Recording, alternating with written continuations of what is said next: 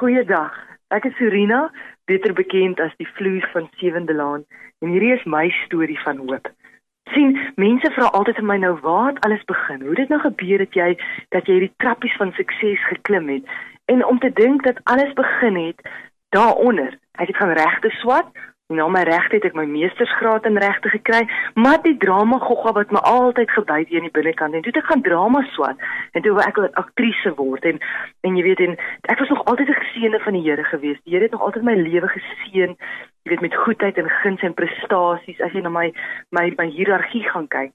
In elk geval, en na al die grade teen my naam het ek geweet, omdat ek 'n geseënde van die Here is, gaan ek klop teen hierdie denkbeeldige deur van sukses na my toekoms, en hy gaan oop swaai, soos hy voorheen nog altyd vir my oop geswaai het, en dit gaan regtig met sonneblomme en die slaggate langs my lewenspad wees. En ek het geklop teen hierdie deur, en geklop, maar die deur wou nie oop nie. Die Here het daai deur agter slot en grendel dig geslote gehou, en ek kon nooit verstaan hoekom nie, en ek het naderhand geklop teen 'n deur van werkloosheid, en vir 3 jaar was ek in hierdie absolute werkloosheid.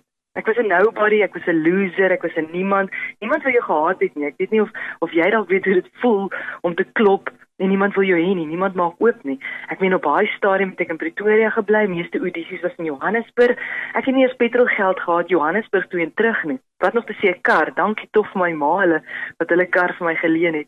En dan die audisietjies wat jy kry, gaan jy en jy sit hoopvol, jy weet amper soos 'n beggar staan jy bakkant en hoop dat miskien die volgende rol is vir jou beskore, en elke keer maak ek groot saak van gebed en sê, Here, U weet dis my passie, U weet dis my droom. Maar dan gaan ek maar weer sterk tussen die bene kom ek terug en ek het nie die rol gekry nie. Natuurlik is verskriklik, rejection vir enige ou mislukking. En ja, ek onthou die grootste slag wat ek getref het 'n vriendin van my gesê, ons het gaan flyers, pamflette uitdeel. Nou daai jare was dit so 'n bietjie minderwaardige beroep om te gaan vir 'n student om flyers uit te deel. Wat nog dis vir iemand met 'n meestersgraad agter haar naam. Maar dis my vriendin te reg my gesê, Sorina, daai R100 wat jy 5 ure in die son gaan staan, wat jy pay as you go mee kan koop en net kan survive, kan ook 'n verskil maak vandag aan jou. En ons het gegaan, ek besluit dit is so, beggars can't be choosers. En ek het gaan staan en ek het my trots in my sak gaan steek en ek sal nooit daai moment vergeet nie. En dan het 'n kar langs my gestop en in daai oomblik het ek en die meisie wat vir my gekyk het ons geskrik. Ek het geskrik want ek het haar herken as iemand van die universiteit se groot studenteraadslede, en sy het geskrik want ek was primaria in my koshuis, ek was 'n groot studenteraad se lid gewees, jy weet, 'n mens het reg, jou pedigree was goed, jy prestasie op prestasie, en ek kon sien in haar oë daai absolute ongeloof van haar shame. Kyk wat het die lewe met jou gemaak, om te dink almal se spirale gaan op en joune gaan af, jy word 'n bottom feeder, jy deel flyers uit, 'n werk wat studente vandag nie eens meer wil doen nie.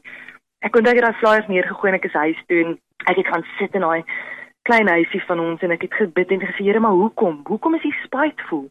Hoekom hou jy hierdie toekoms so agter dit slot en grendel? Hoekom wil U nie net vir my net 'n bietjie sonskyn gee? Al wat ek sien is donker wolke, en toe gebeur daai God moment. Dis dit asof daai hoendervleis gevoel wat jy kry, soos die engelvlerke wat so aan jou raak. En dit is asof God vir my net hierdie boodskap wil gee van my kind, ek wil hê jy moet voel. Hoe voel dit om niks te wees nie? Sodat die dag, as ek jou in my genade dalk iets gaan maak, dat jy nooit jou flyerjare sal vergeet nie. En my kind, hoe gaan jy weet, hoe voel dit om 'n nobody te wees, as jy jou hele lewe lank nog 'n somebody was? En ek het besef, dit is so. Hoe gaan ek weet, hoe voel dit om werkloos te wees, as ek nog altyd net prestasie en rykdom en alles gehad het? Hoe gaan jy weet? En ek onthou, ek was op die punt van moedverloorse vlakte, en daai God moment het vir my hoop gegee, en ek het besef, Here, ek weet, dit is so, jy kan wat se grade agter jou naam hê, maar die graad van die lewe, U graad, is die belangrikste, en ek sal nie hoop in U verloor nie, ek gaan nie, die son sal vir my weer skyn, op U regte tyd, en daar het ek hoop gekry, daar is hoop van voor van my gebore. Ja, dit het nie beteken dat ek oornag toe nou 'n rol gekry het nie, dit was maar nog 'n paar maande se geklopperheid in hierdie werklose deel, maar ek het met ander oë geklop en geweet, op die regte tyd, sal my God die regte ding vir my laat gebeur. Lang storie kort, dit het toe immers gebeur, in die vorm van die vloes, wat oorspronklik net 'n 10 sekonde rolletjie was, dit sy moes letterlik net inkom, 2 lyntjies sê, en vir Paula geslat het. En ja, Kyk, waar is ons nou? Alhoewel ek nou die commonste girl in Suid-Afrika is, het die Here in sy genade vir my 'n loopbaan create. So, ek wil eintlik net sê, my storie van hoop is, moet nooit ooit hoop verloor nie. Miskien môre sal die son vir jou skyn. Dit is soos platteland waar ek groot geword het, was daai pad vol slaggate, maar in die regte seisoen, as jy dan Desember, Januarie, verby daai selfde dorre pad ry, sien jy oral langs die pad het opslag sonneblomme opgekom. En dis my storie.